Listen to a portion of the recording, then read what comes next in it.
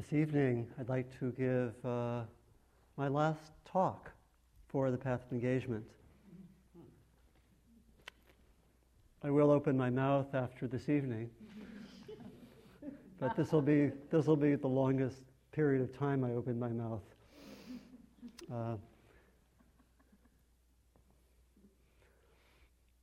I want to talk about the path of engagement, its nature, and its importance for our times. And I want to do so in large part through telling some of my own stories. So I want to begin with a story from 1992. It was actually the first time I went to Thailand. And I spent quite a while there. I spent several weeks at meetings of the International Network of Engaged Buddhists, which were quite inspiring. Worked with Sulak Sivaraksha, met people from all over Asia, also from Europe, Australia, North America.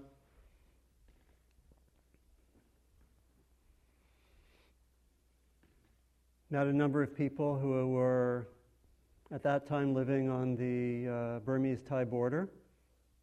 So just a few years after the crackdown in Burma. I was very inspired, and after the several weeks of meetings with the International Network of Engaged Buddhists, I went to a monastery in northern Thailand near the Lao border called Wat Paban Tat. And the main teacher is a well-known teacher, still alive in his 80s, named Achan Mahabua. Some of you probably know of his teaching. And I stayed there for several weeks and did my own personal retreat. They gave me a cottage, a kuti.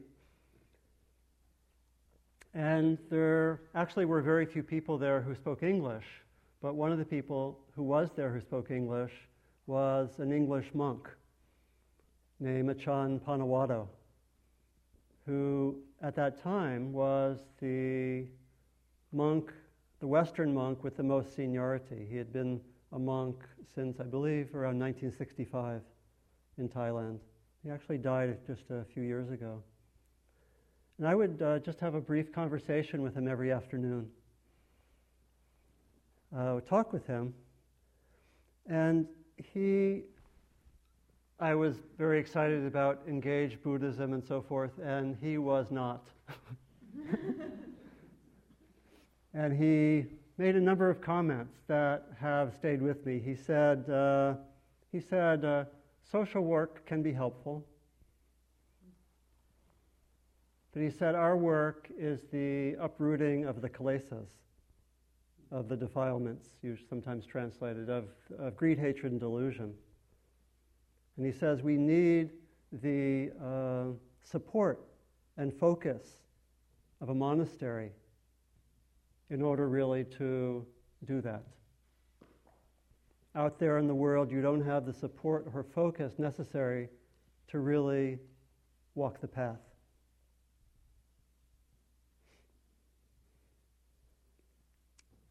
Too distracting, not enough support.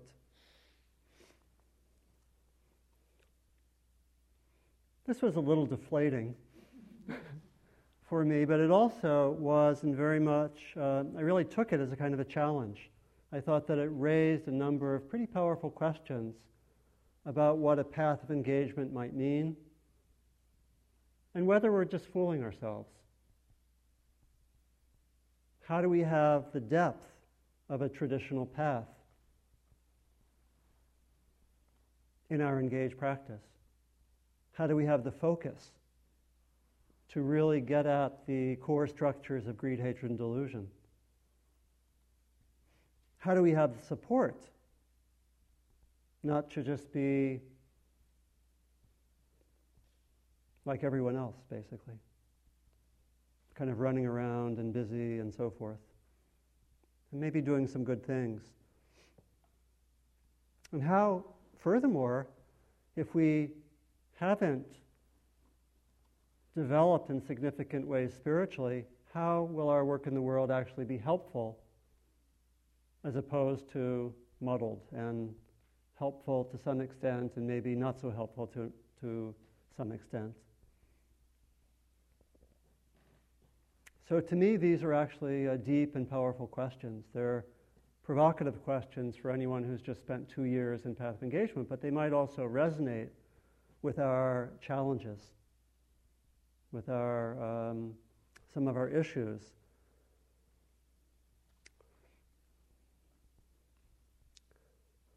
Now, those are a set of questions, but I also had a separate set of questions which I don't think I directly asked of Ajahn Panawado. But I think there are other questions that we might ask that I think in a sense complement those, but maybe go in an opposite direction, which really has to do with, are there insights and almost like intuitions that we are driven by or called by if we are interested in an engaged path that actually offer something new and in a sense meet both the needs of our times and in ways that traditional paths cannot do. Because most of us feel called, being here, to have a different kind of path, to live in the world, to engage in society, for most of us, to have intimate relationships, to be in the work world, to engage in the political world at times, and so forth. And so, are there also ways that the engaged path can actually address limitations, especially in our times, of the traditional path? So I think both sets of questions are actually quite powerful and quite important. That is, how can an engaged path contribute? What's the value of it? Why is it helpful? Why not just do a traditional path and try to maybe do some good work? And also, how can an engaged path have that quality of depth and focus and support to really make it work, rather than just to have us be not really touching the depths. So I want to explore those questions tonight, and I want to do so really in 3 main themes, or covering 3 main themes. The first is to talk about traditional paths, traditional Buddhist paths, what they aim for, and also to some extent whether there are limitations or ways that they don't meet some of our core needs. And then secondly, talk about why an engaged path. What does it mean? Why is it helpful? Why is it important? And then thirdly, talk about some of the core elements of the engaged path, which will be in part a way to connect some of what we've done over these 2 years. Because I think partly developing this talk was also a way for me to integrate. That's what we're doing, wanting to do in large part on this retreat. So it was a way for me to look at what we've done maybe with fresh eyes in a different perspective. So first, traditional Buddhist paths. We come from different Buddhist traditions, so there are different, really, ways of understanding that path. And some of the different approaches we had some readings on in the study and practice material. But so I want to be a little simple here and talk particularly about the Eightfold Path, the understanding of the path developed by the Buddha.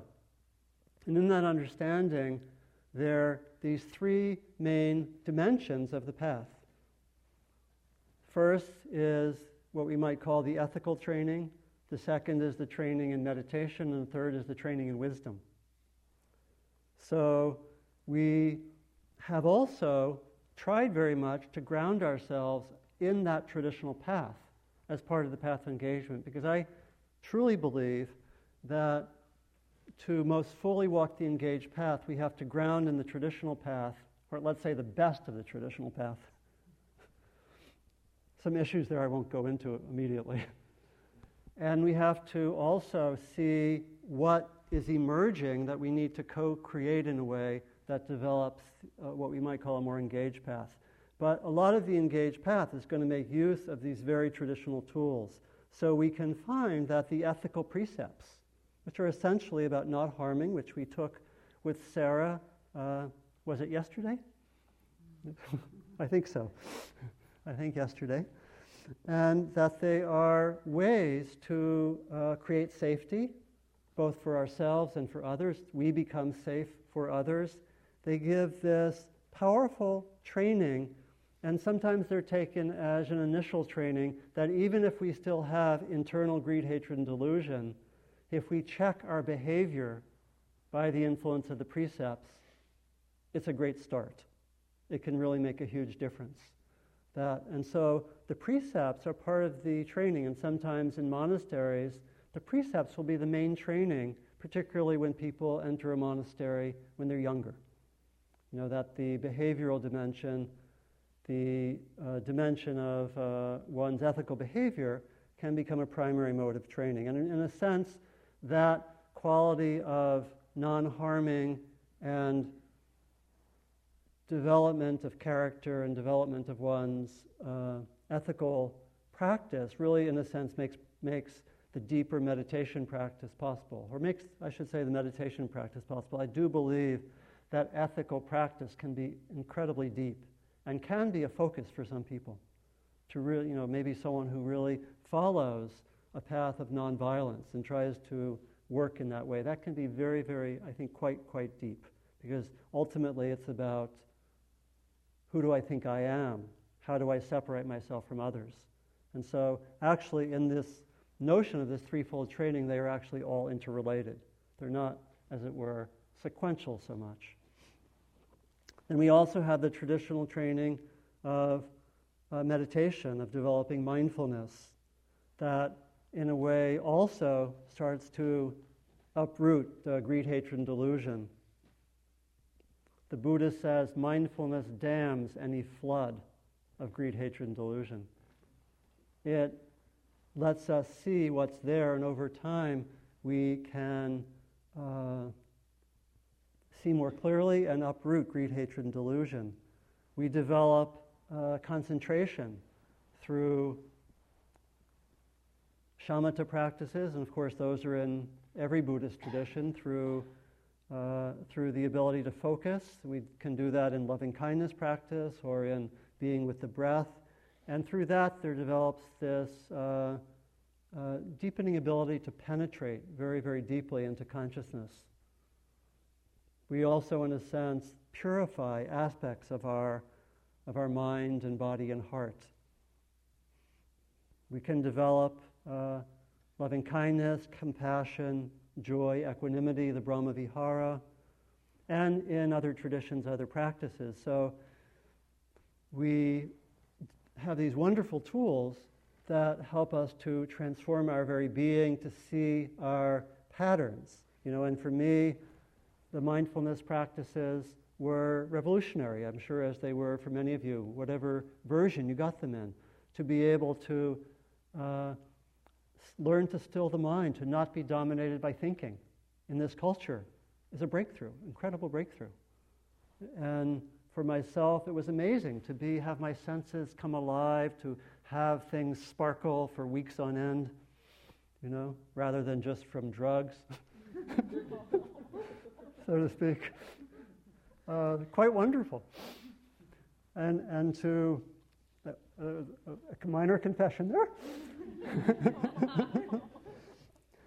And so amazing to be able to see over time, using mindfulness, to be able to see basic patterns, to come to see, I'm actually have a strong conditioning to try to control experience.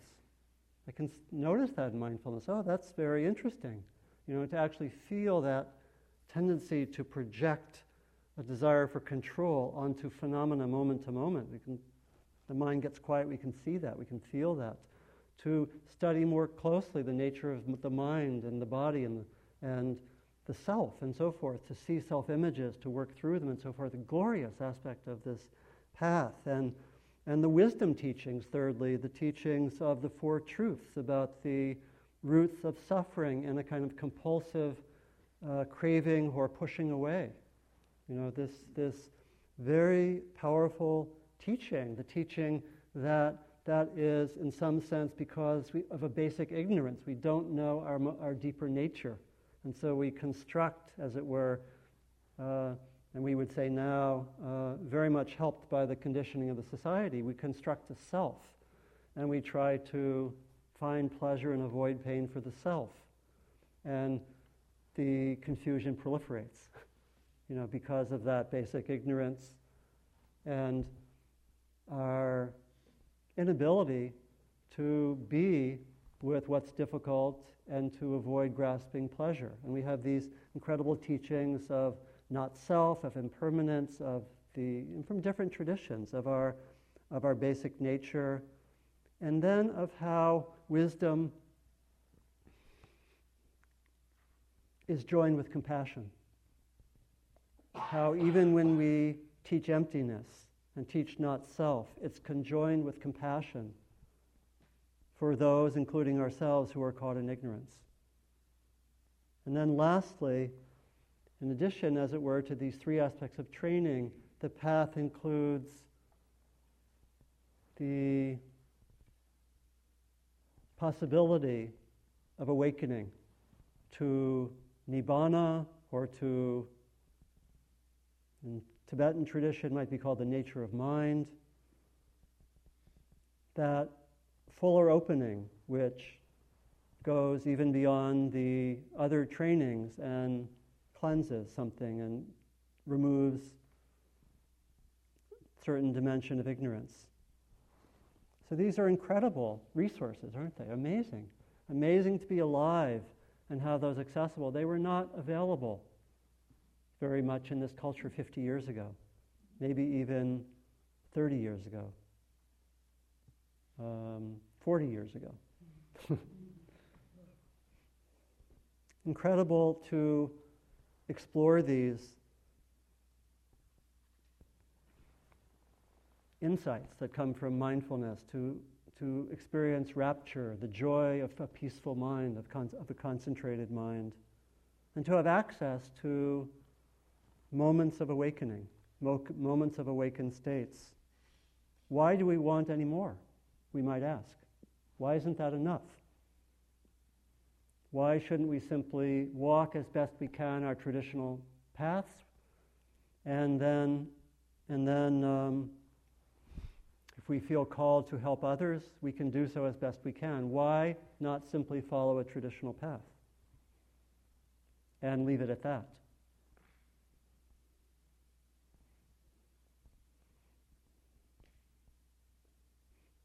I think it's actually quite good to ask that question of oneself.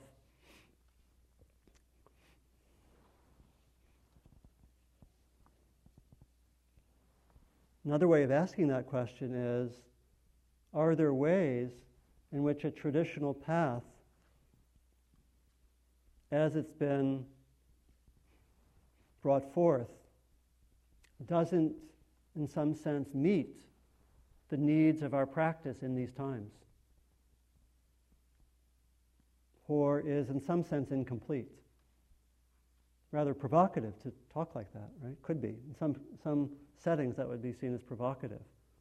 Depends what one means by incomplete.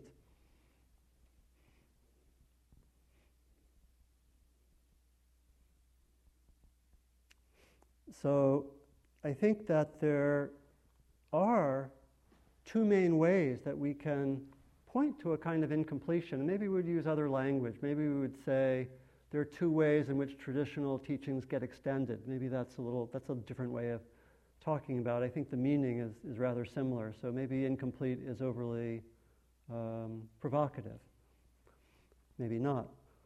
I think there are two main areas where the need for an engaged path has emerged. And I want to speak simply here. This could be brought out in a lot more detail. One of them is more coming out of the experience in Asia, and the other one's coming more out of the experience in the West. And I'll particularly focus on North America. So in the context of Asia, engaged Buddhism particularly emerged where there were major conflicts. Many of them anti-colonial. Sri Lanka, what's now Sri Lanka, Vietnam.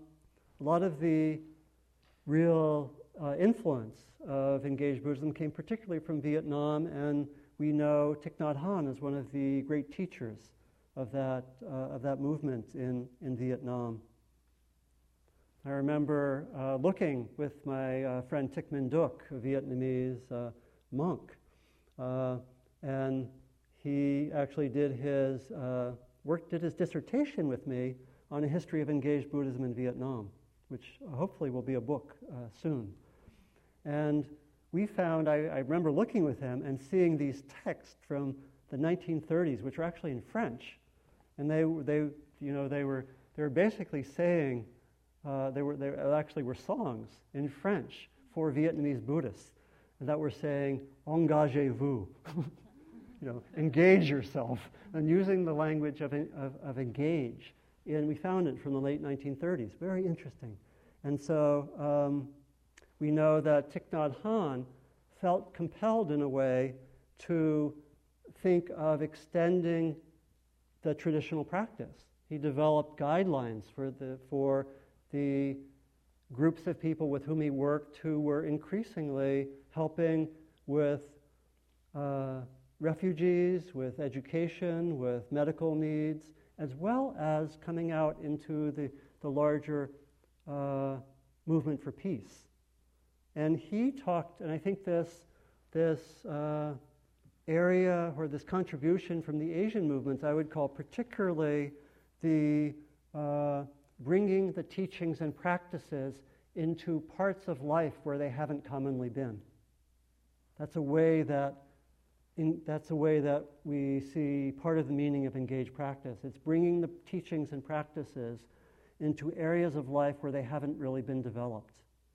Thich Nhat Hanh said it this way. And he didn't talk about denying traditional practice. He said, when I was in Vietnam, so many of our villages were being bombed. Along with my monastic brothers and sisters, I had to decide what to do. Should we continue to practice in our monasteries, or should we leave the meditation halls in order to help the people who were suffering under the bombs? After careful reflection, we decided to do both. To go out and help people, but to do so in mindfulness. We wanted to keep the traditional training, but bringing it into these spheres where basically monks and nuns hadn't usually gone. We called it engaged Buddhism. Mindfulness must be engaged. Once there is seeing, there must be acting. We must be aware of the real problems of the world. Then with mindfulness, we will know what to do and what not to do to be of help. And I think that's complemented by the experience in North America. And I think in the Western world, but I'll focus on North America, that there's also a way that engaged Buddhism came out, I think, out of this deep encounter, really, between Buddhist tradition and I would say two main cultural forces. One of them are the Western traditions of social justice, and the other is the Western tradition of depth psychology. And there's been a kind of meeting that is producing something new.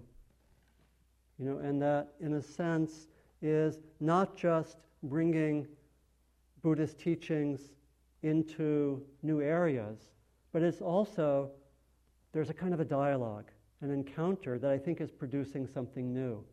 We see that when we look, for example, at the way that engaged practice has dealt with gender, or diversity issues, or democracy, and whatever.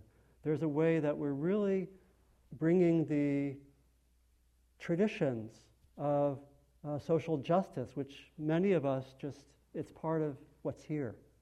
And I think there's something new that represents, that meeting, which is more than simply bringing Buddhist practice into new areas. There's a way, I believe, in the long term, that there's a meeting and a deeper integration of Buddhist practice with these cultural forces of social justice and democracy, equality, and so forth, and also depth psychology. This is totally like what's happened with Buddhism every other time it's moved anywhere. That there's been a meeting. Larry Yang talked about this, remember, about the way that Buddhism has gone to other cultures. It doesn't just plop itself down. If it's alive, it's going to engage with the people and the forces that are there. And so in China, there's this deep meeting of Buddhism with the Taoist tradition, with a very different flavor than we have in India, a very different flavor of Buddhism. Much more pragmatic, much more engaged in the world. We have in Tibet a meeting of Buddhism, we could say, with a lot of indigenous forces, indigenous traditions. And so what's happening in our culture is partly that meeting. But it really points in a way, to me, to something that's happening on a very deep level that we represent. And in a moment, I'll say why I think it's really, really crucial and almost archetypal what's happening. And what we represent, maybe early birth, early growth, early bud in this meeting of this deep inner tradition with this movement to bring spirituality into all parts of our lives and to connect it with the traditions of liberation that come especially from Western culture, contemporary Western culture. So what is an engaged path then? What does it look like? For myself, it's often been really difficult to make some of those bridges. I can talk about that now, and it can seem, in a sense, like that is a horizon, what defines us in part. But in practice, it's quite hard. And I think there have been, for me personally, there's been a lot of struggles and a certain amount of loneliness. You know, because coming out of more of a social justice tradition, for a long time, most of my friends with whom I had grown up and gone to college with and were involved in social justice, they didn't want to hear much about spirituality. And one of the encounters I most remember is when a really good friend from college met me on a street, I think in Boston when I was studying there, and I started talking about meditation, and it felt like he almost ran away from me. And we didn't talk after that. We haven't talked since, you know. So a certain loneliness, friends who don't stay friends, you know. And I think many of us have experienced that, you know. And on the other side also, you know, challenges to try to bring all parts of ourselves to an encounter. You know, I've also had times where, and again, sure, as many of you have, where I've tried to bring the more engaged aspect into a Buddhist setting and found a lot of frustration.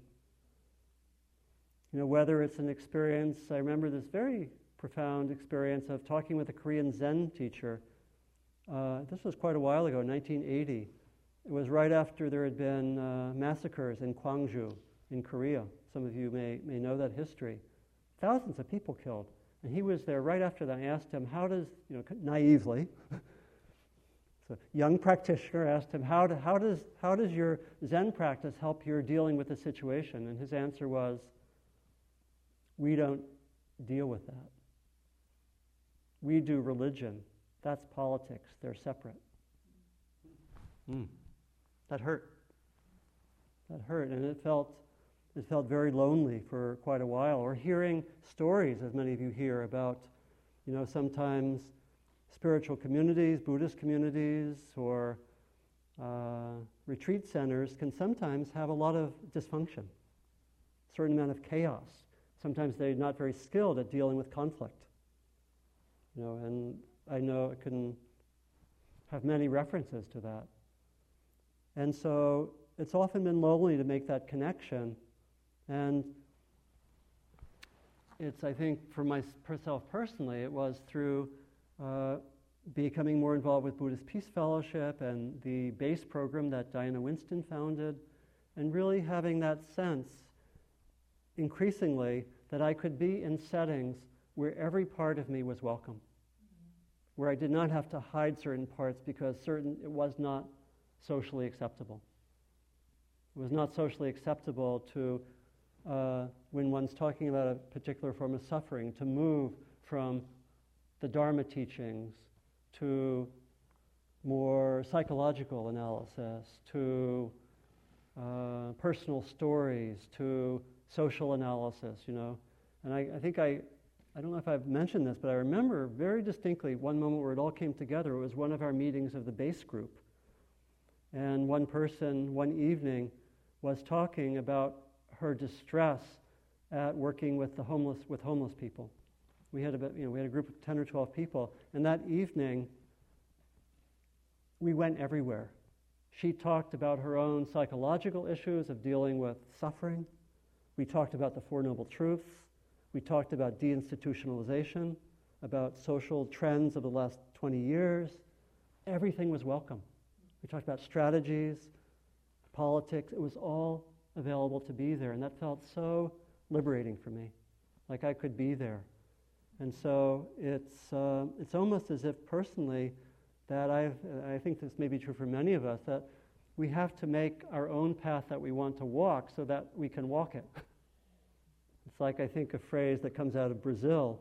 Maybe you know this, a phrase from your experience with Brazilian theater of the oppressed, right? That we make the road by walking it. It's not like it's preordained. We make the road by walking it, and there are a lot of missteps, right? I think we've made POE by walking it. We didn't lay out the path here at the beginning. I think you know that by now.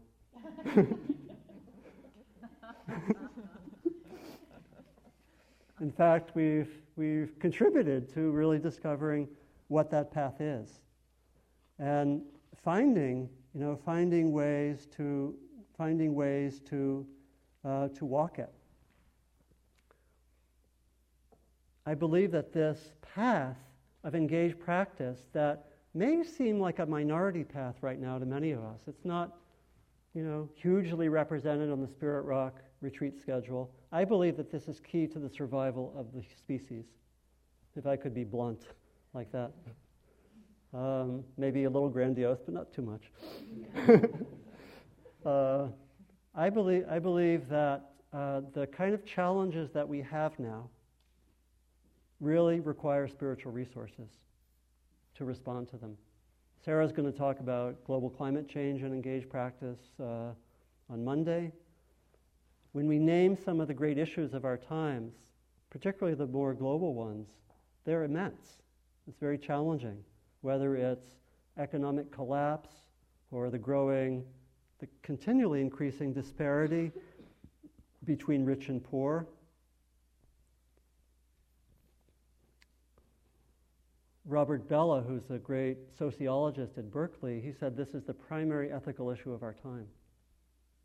That disparity. And Bhikkhu Bodhi, who wrote this very powerful piece about 2 years ago, this conservative monk scholar, came out saying we have to be engaged. This is the primary directive of Buddhists now, he said. Or we look to global climate change.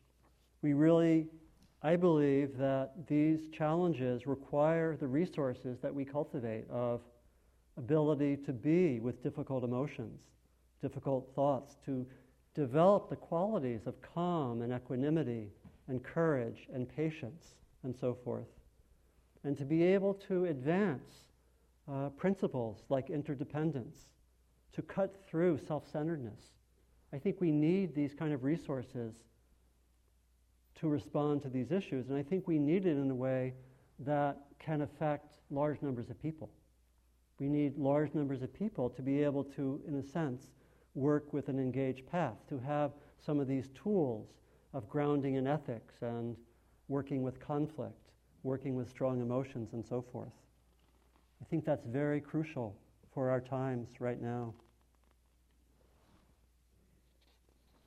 Gandhi, I could not be leading a religious life unless I identified myself with the whole of humanity, and that I cannot do unless I took part in politics. The whole gamut of human activities today constitutes an indivisible whole. You cannot divide social, economic, political, and purely religious work into watertight compartments.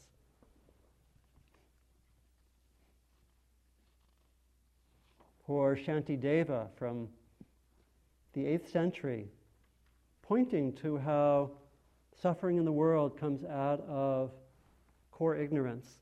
This entire world, he says in the 8th century, is disturbed by insanity due to the exertions of those who are confused about themselves. 8th century. So we have this, I think, this calling to develop an engaged path, and we have these incredible resources, not just from Buddhist tradition, not just the resources of the Bodhisattva, and these incredible resources of mindfulness and concentration and ethics and wisdom. We have it also from the Western traditions, the prophetic traditions of Judaism and Christianity and Islam. These incredible resources. It's one reason I brought in for the altar the figure of Jesus. You know, I think it's very much a common destiny. And so even though we may call ourselves Buddhist, I believe that this engaged path is what's called for by all traditions. And increasingly, we have the same issues, and we can go across traditions to share resources. So I want to finish by just naming what I take to be some of the elements of this path. And this, in a way, can connect some of what we've explored. I think I want to name 5 core elements for this engaged path. I think there are others, but this is a kind of grouping that can help us to see that we've actually been engaged, so to speak, or we've been involved with actually a systematic curriculum that we can keep on moving with, keep on developing, keep on finding ways to have this be part of our lives for the rest of our lives, hopefully, and beyond, depending on your belief system. So the first is ethical grounding. This means a personal grounding in the ethical guidelines as the practices that we follow at the beginning of the retreat, the way that we increasingly make this part of our very nature, that we follow the ethical guidelines. An engaged ethics, though, takes ethics beyond face-to-face encounters.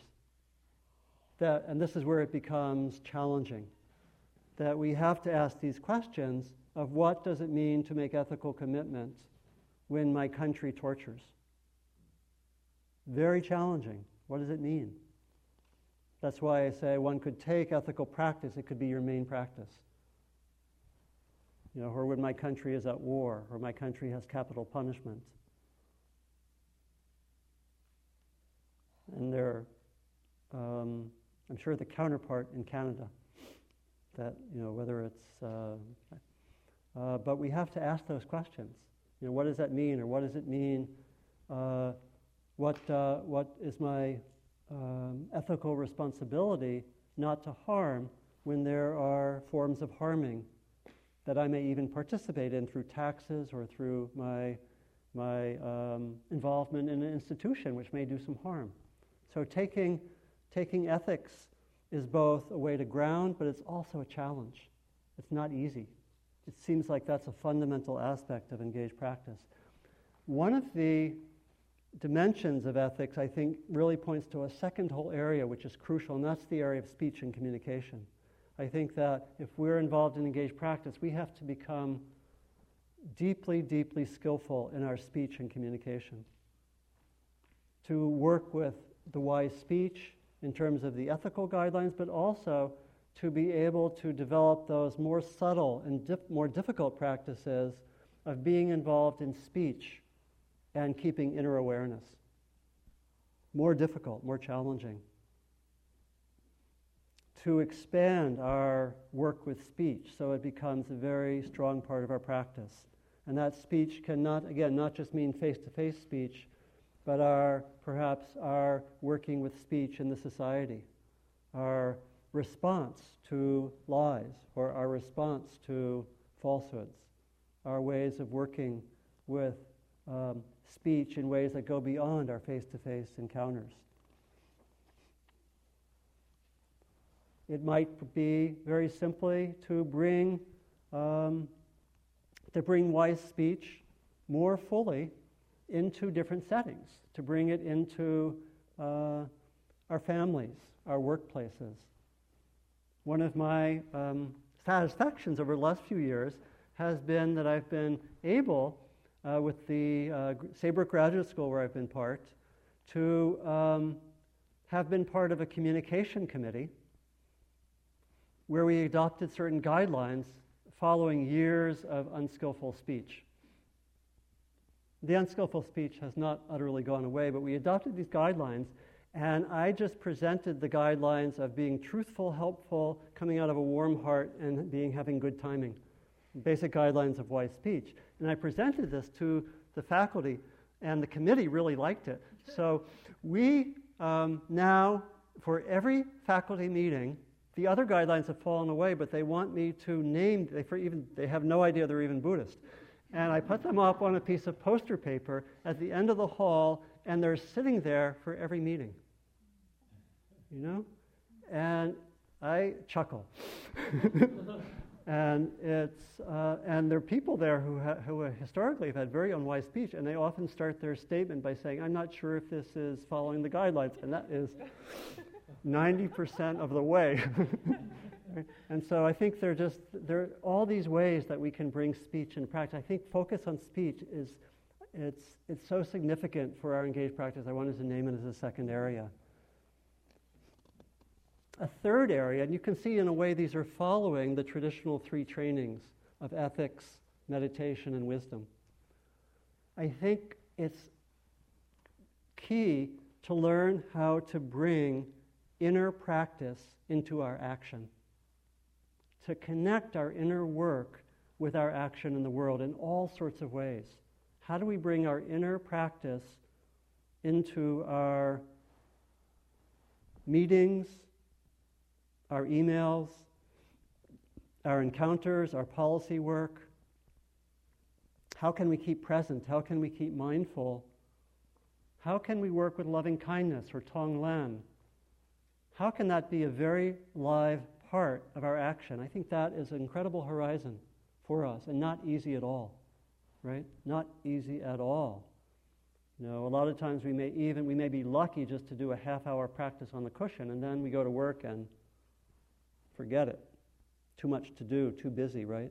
So this is an incredible horizon. How do we actually bring that inner practice into our work, our lives? How can we be skillful when there are difficult emotions, difficult thoughts? How can we bring the tools that we've explored in the midst of action? How can we see our own patterns and take our action as a place of learning? Personally, I think that grounding in the body plays a huge role here. So I think what we're doing with Qigong and what we do with Tija is incredibly important. Because my experience is in a highly mental culture, what helps me tremendously to be present in action is to actually have a strong basis in my body. But for some of us, this may mean that to actually be able to walk this path, we have to do actually a lot of inner practice in a more traditional way. And that's an interesting question. How much traditional retreat, traditional practice is important? I think we have to work that out. Personally, I've needed a lot. Actually, quite a lot. And I think always of a friend named Pra Paisan, who's a Thai abbot of a monastery and also an activist. His model, which I love when I first met him, he is abbot of a monastery for 6 months a year and does deep practice in the mountains. And then he's an activist for 6 months. And he goes out into the world. And he has that 6-month cycle of continuing to deepen. most of us think of that and said, is that economically possible? I think there are issues there, but that model inspires me. That model of having, because I think we may need to have that kind of deep practice. I was thinking of the original model that Sarah and I thought about for Path of Engagement. It wasn't called Path of Engagement, it was called the Bodhisattva School. And my father used to say, Sarah always reminds me of this, my father always used to say, how's the BS?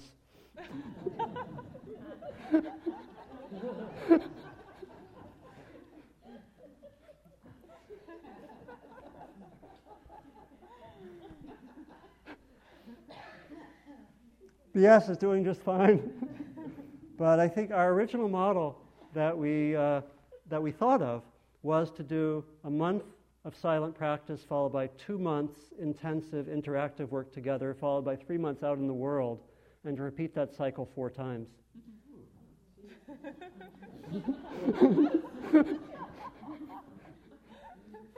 It's an interesting, and so I think because it really gets at that question of what kind of depth is necessary.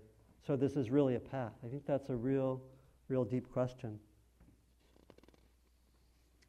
4th area are the wisdom teachings, and to take the traditional wisdom teachings and I think expand them. I think David Loy's work that we explored plays an incredible role in developing a kind of Buddhist-based social analysis so that we can actually see greed, hatred, and delusion at the institutional and cultural level. To have those, what I would call Dharma eyes, to look at the society. Incredible tool, necessary tool to have wisdom dimensions for the engaged practice. To see the parallels between inner and outer transformation. That's one of the, for me, great discoveries, partly from doing engaged practice, partly from writing the book, is that I found that the dynamics of inner transformation are the same as outer transformation. That they follow the same basic laws, so that when we really note the transformative process well, we can transfer it, and it can help inspire us to be creative.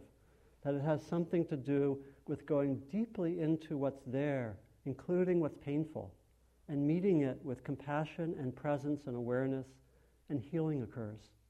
And it also means being able to develop what we might call enlightened states and hang out in them more and more and more. If I had to simplify the transformative process, it would be doing those 2 things. Going into the pain of the past, into the patterns of the past, learning how to do that skillfully, and also not have that be the only thing, but going also into the beautiful states, into the enlightened states, whether it's of a person or of a relationship or of a community.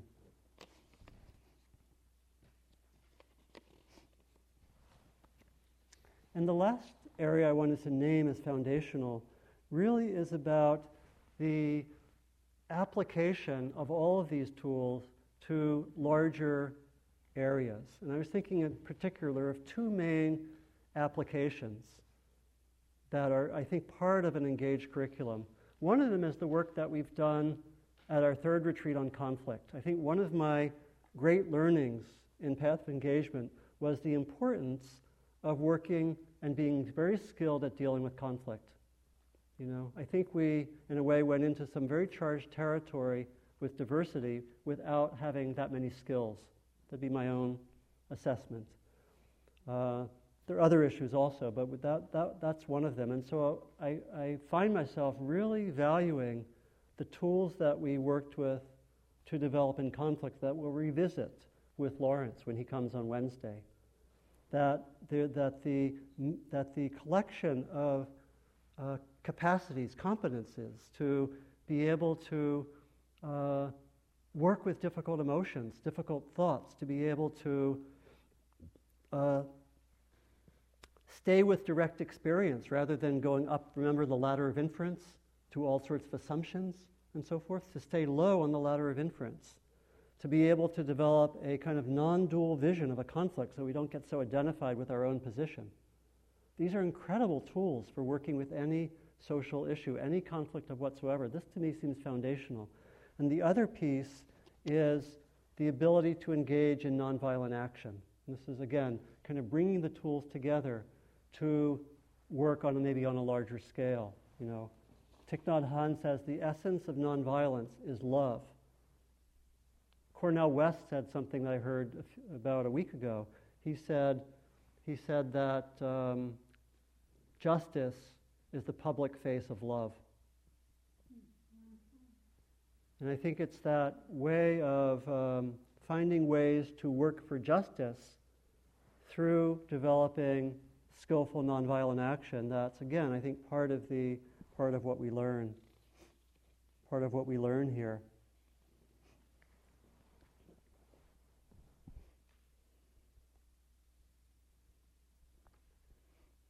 I believe that we really can't work with the issues, the problems of the world very adequately without these kind of resources. That without them, we will, I think, tend to duplicate the problems to a significant extent. We won't have cut through ignorance.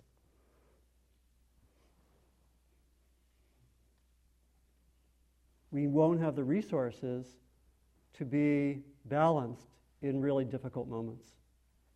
These resources of calm and equanimity and wisdom and compassion are deeply needed.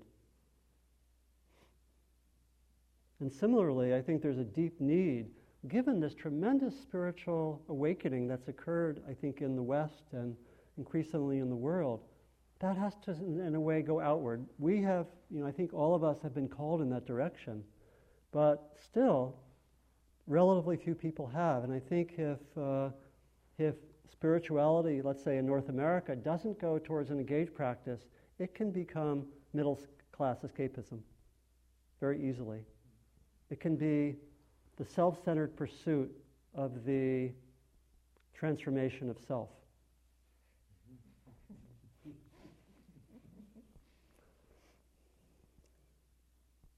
Which is pretty much what the Mahayana tradition said to the arhats.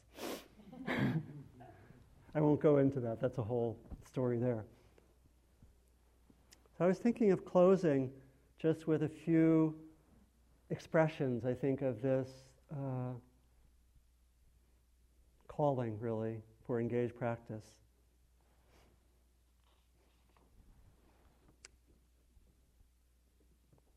This is from the 2nd century, from Rabbi Tarfon.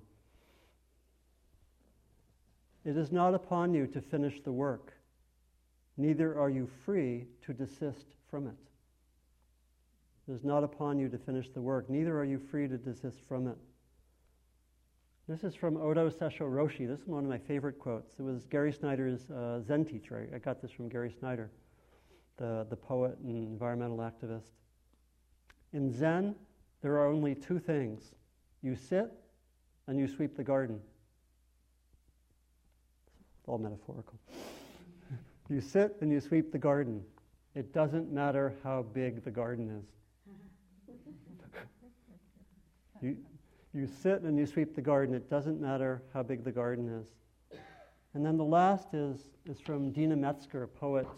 This is a very short little poem that I'll end with called Song. There are those who are trying to set fire to the world.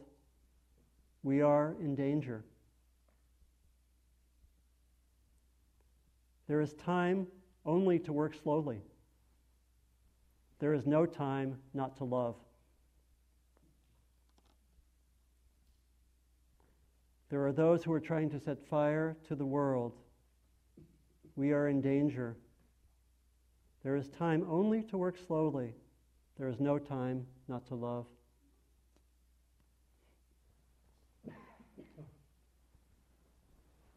So let's just sit together for a minute or two.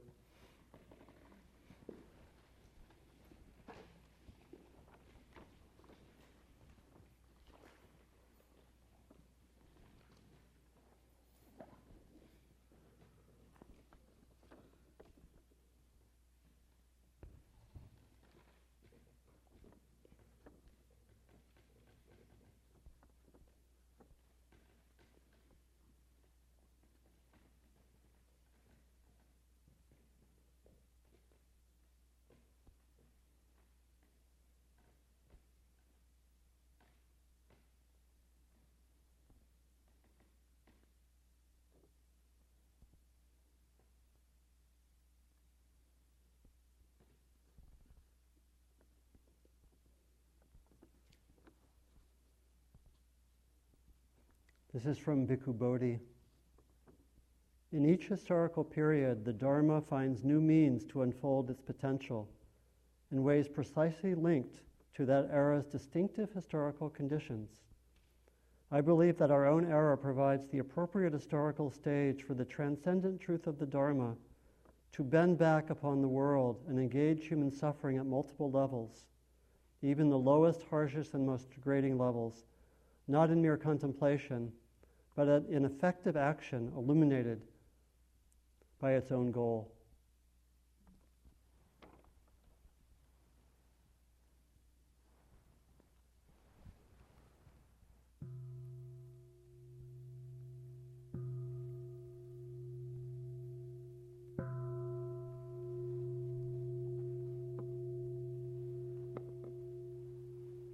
So thank you for your attention. And I hope that the talk can be, tonight's talk can be material that we explore in our time when we have open discussion tomorrow and beyond. So, so I look forward. Thank you for listening. To learn how you can support the teachers and Dharma Seed, please visit dharmaseed.org/donate.